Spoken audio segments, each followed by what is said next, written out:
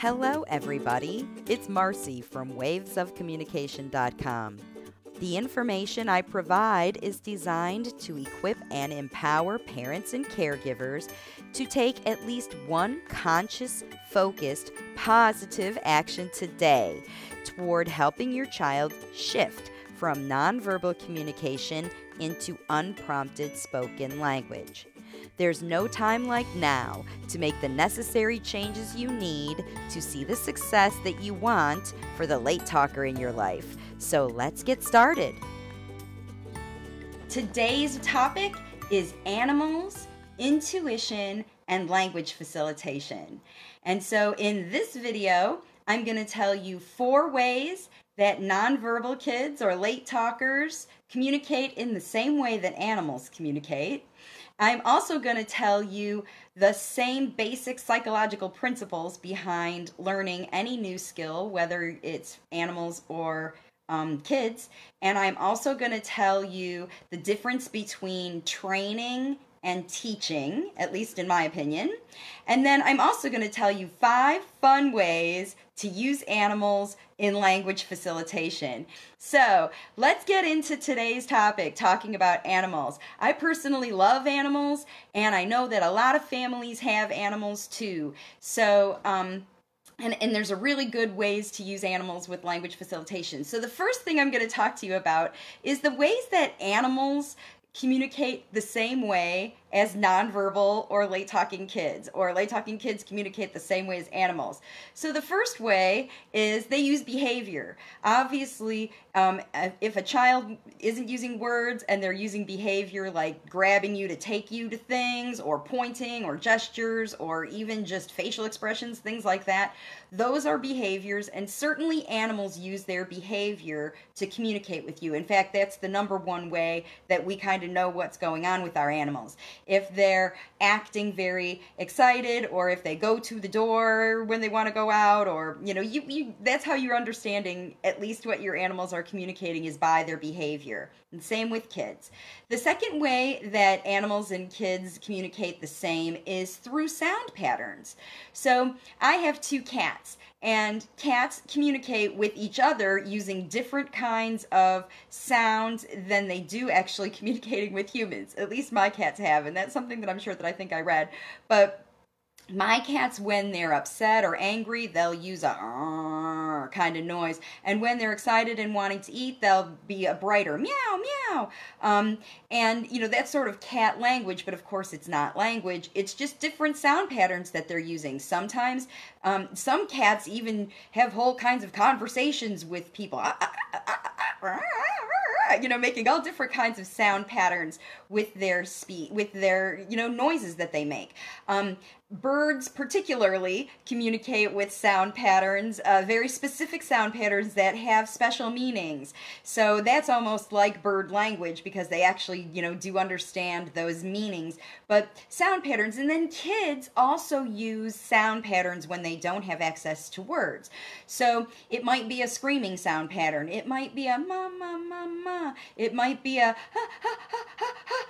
Those kinds of things. Obviously, those aren't words or even necessarily behaviors, but they are sound patterns, and they do have meaning, communication meaning. So that's another way that animals and kids communicate the same, is with sound patterns. And then the next way is with their eyes. So those kids, most late talkers, actually do have really good eye communication, eye contact, eye connection with parents on their terms. So you'll see late talkers give that, I've talked about it before in my videos, that eye gaze, like, I know that you understand what I'm talking about here, you know what I mean, you know what I want, you know what I feel. And I think animals do the same. Certainly my cats do, and I had a dog, and I have had parrots, and all the different animals that I've seen, even when I've been at zoos or at the aquarium even. Sometimes I'll just, I'll get on, the turtles will give you a look in their eye. I don't know. Somehow they're communicating with their eyes. Maybe even it's the eye posture. That squinty eye look, or that bright-eyed look, that's the facial expression. And I know in animals they don't have the same level of facial expression as people, but kids definitely use their eyes and their facial expressions to communicate. You definitely can tell how a child feels by watching their face. Anybody, actually. I mean, you can see even in your coworker or your spouse or your partner, if they're like looking, dejected face looking, you can get the idea of how they're feeling without their communicating. Those nonverbal ways of communicating, animals use them too, I think. So kids and animals both use facial expression and their eyes to communicate. And then the last way that nonverbal kids and animals use to communicate similarly is via touch. So it's no surprise that a child who wants your attention is going to come and, if they're yelling at you and that doesn't work, they're going to come and get you. They're going to come touch you. They're going to whatever. And one of the things that I coach parents is when you want to get your child's attention, if you just touch them, even if you just touch their arm or touch their leg, that sometimes gets their attention. And I know that my cats get my attention if they want to be fed, or they want, I'll get a paw on my cheek or on my face or on my lap or whatever. And then, my one cat especially, her communication behavior for I want a treat is to rub up against my legs. So animals and kids both communicate via touch. So that was 4 different ways that humans, late talking kids, and animals communicate in similar ways. All right, so the next thing I'm going to talk to you about in this video, and that intuition part is actually about, similarly to what I talked about with the facial expression part, is, just understanding those things intuitively, we sort of know what our animals want. Obviously, our animals are not using language, but I know even at the aquarium, you get to know an animal that you spend a lot of time with. And the aquarists that work with the manatees and turtles and sharks and on all those animals, they really do understand that those animals have their own personalities and their own preferences and their own ways to communicate when they're happy and when they're, discontented. So I think that, getting to know your child and knowing your child, you as a parent, really understand all of those other things that they're doing, and there is some intuitive level of communication there.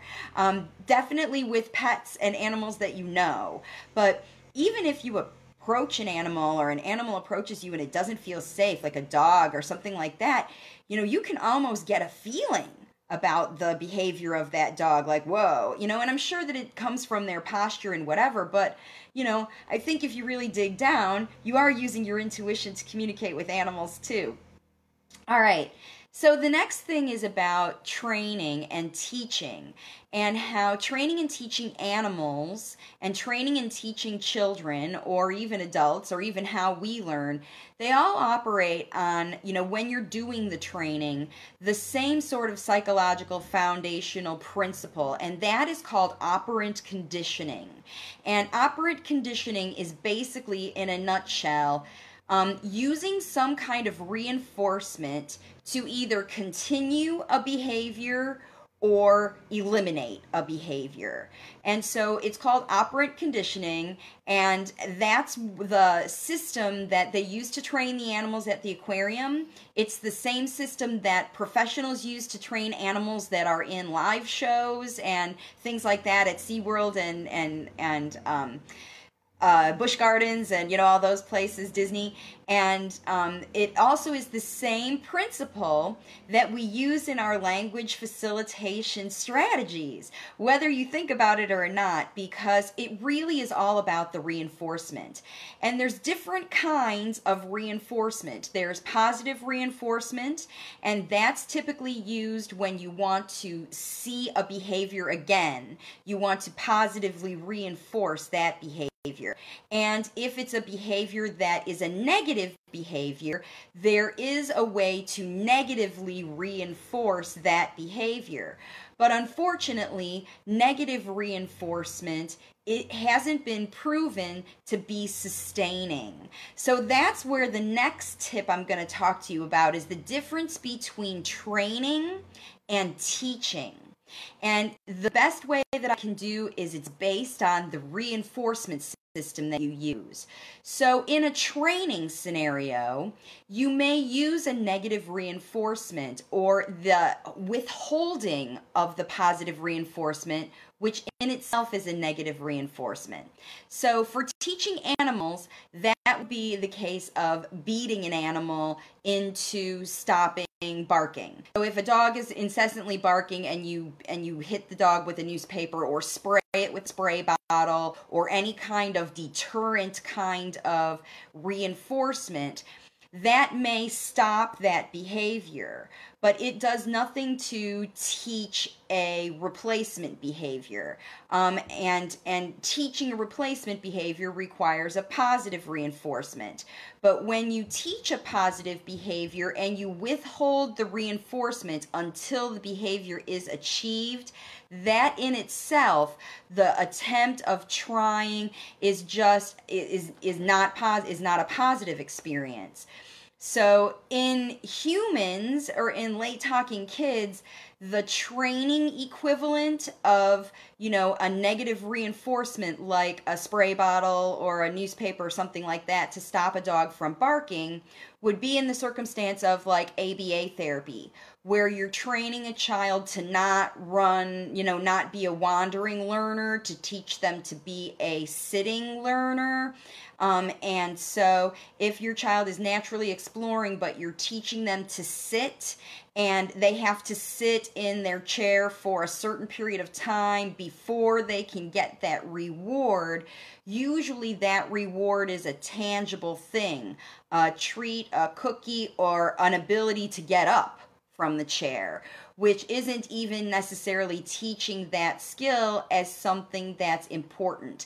And that's the difference between training and teaching.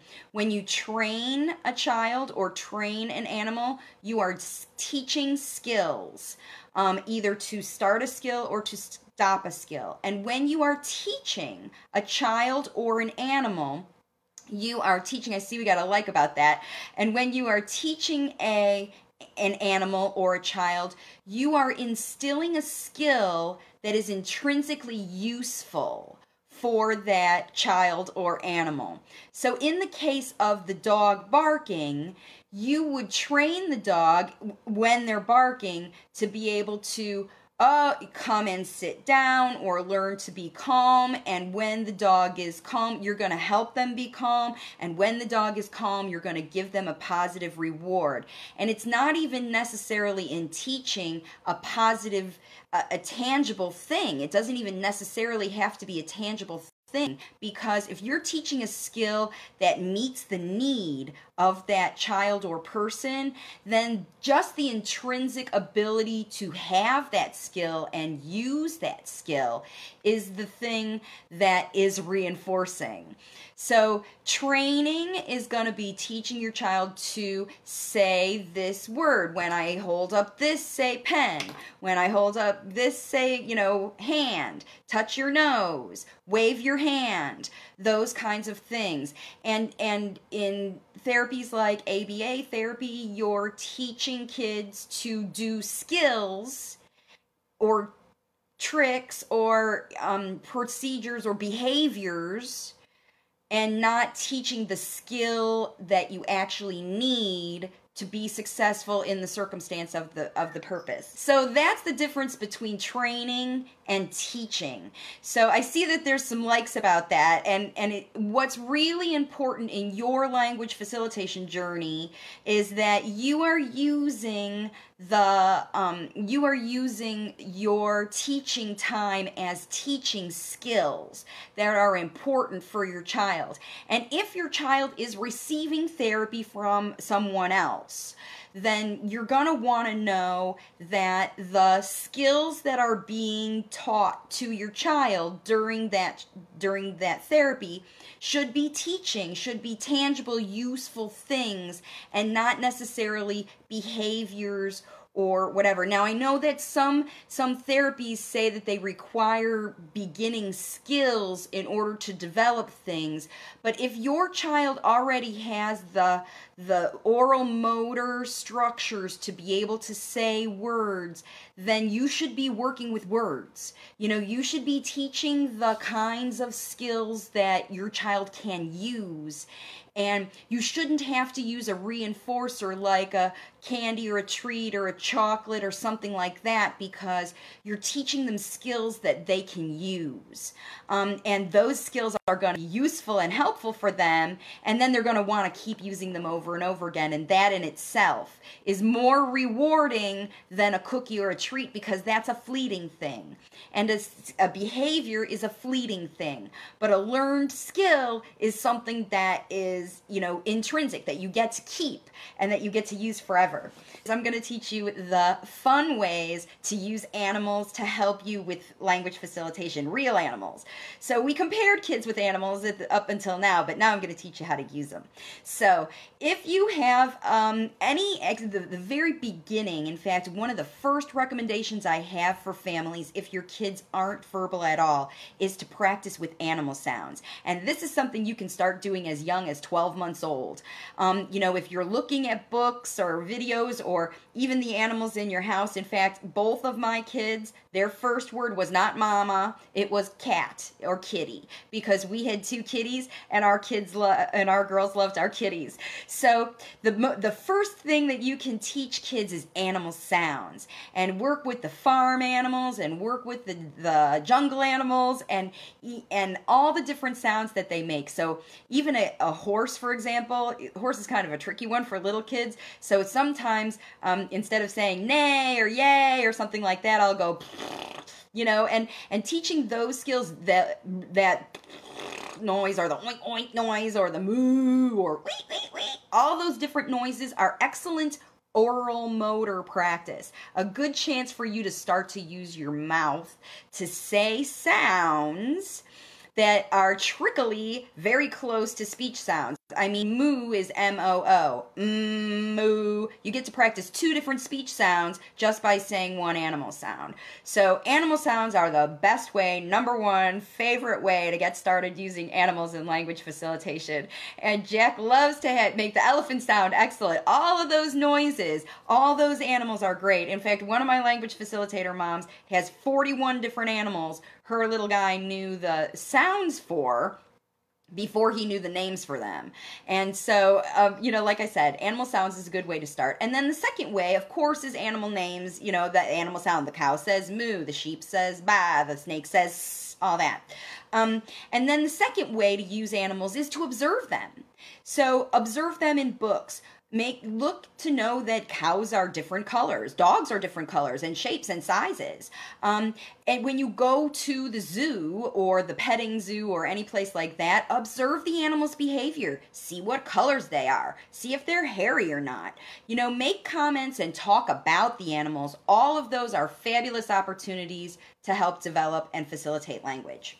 All right, so the next experience is the next thing. The next tip is to experience animals, touch animals. If you go to petting zoos, every fall here in the United States, we have Halloween in October, and usually by the end of September through October, that's the best time to go to a petting zoo, or the pumpkin patches often have farm animals and things like that. And petting zoos are an amazing way for language facilitation, because not only do you get to see the animals, but you touch them and you smell them and you see them poop and you see them eat, and you get to actually watch and experience what animals' behavior is and talk about all those things and talk about, wow, the animal eats, you know, maybe a sheep is eating grass. Do you eat grass? No. Those are amazing ways to use animals as experience. So get out and touch them. If you go to the aquarium, touch the urchins and touch the starfish and touch the sharks. Like at the aquarium where I volunteer, kids can touch those things, and you can even touch a shark egg at our aquarium. All those different things are really important for you to have experiences with animals. And then the next way to get really great language facilitation with animals is to care for them. So if you have pets, then it's really important that you get your kids involved in their care so that you understand that dogs eat, not just occasionally, but every single day. Dogs have to eat. Dogs have to go outside and go potty every single day, multiple times a day. And you know, other animals too, they have to be fed every day, watered every day, brushed, groomed, take them to the groomer, train them, you know, if you're, and then that's the next thing, is that you can train them. So in your animals that you have at home, this is the best way to facilitate language, is that you get your kids involved in your animals' training. So they're the ones that are giving them the commands, sit. You know, now animals, their training, like I said, the animals that are super, super smart are the ones that you've actually taught to use skills. So the dogs that know how to open the door to go out by themselves, you know, that's an amazing skill. You don't even have to take them out into the yard. If they know how to operate their doggy door, you've taught them a skill that actually benefits them, and you don't even have to be involved. That's teaching. Training is dog sits by the door with their leash, waiting for you, you know, while you're getting your boots on to go outside. You know, there's just those differences, and it's important that we train our animals. It's important that they know how to live in our world, in our environment. And the skills that they really need for themselves, you'll see that they learn those things even better. And it's the same with your kids. So have your kids help train your animals. Help them give the directions. So tell him, sit. Tell him, stay.